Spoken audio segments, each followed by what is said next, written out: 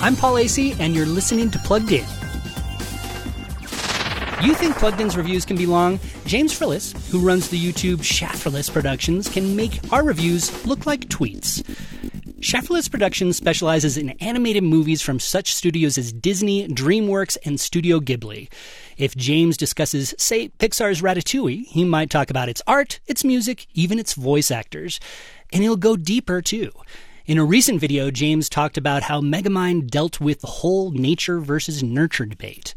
But the channel might leave families feeling frozen. While James analyzes mostly kids' movies, the channel is, ironically, made for adults. It's loaded with profanity and sexual references, and some of his jokes can be crude. James might have a lot to say, but how he says it is less than incredible. When it comes to YouTube reviews, Plugged In's the king of them, and we ain't lying. I'm Paul Acey for Focus on the Family's Plugged In.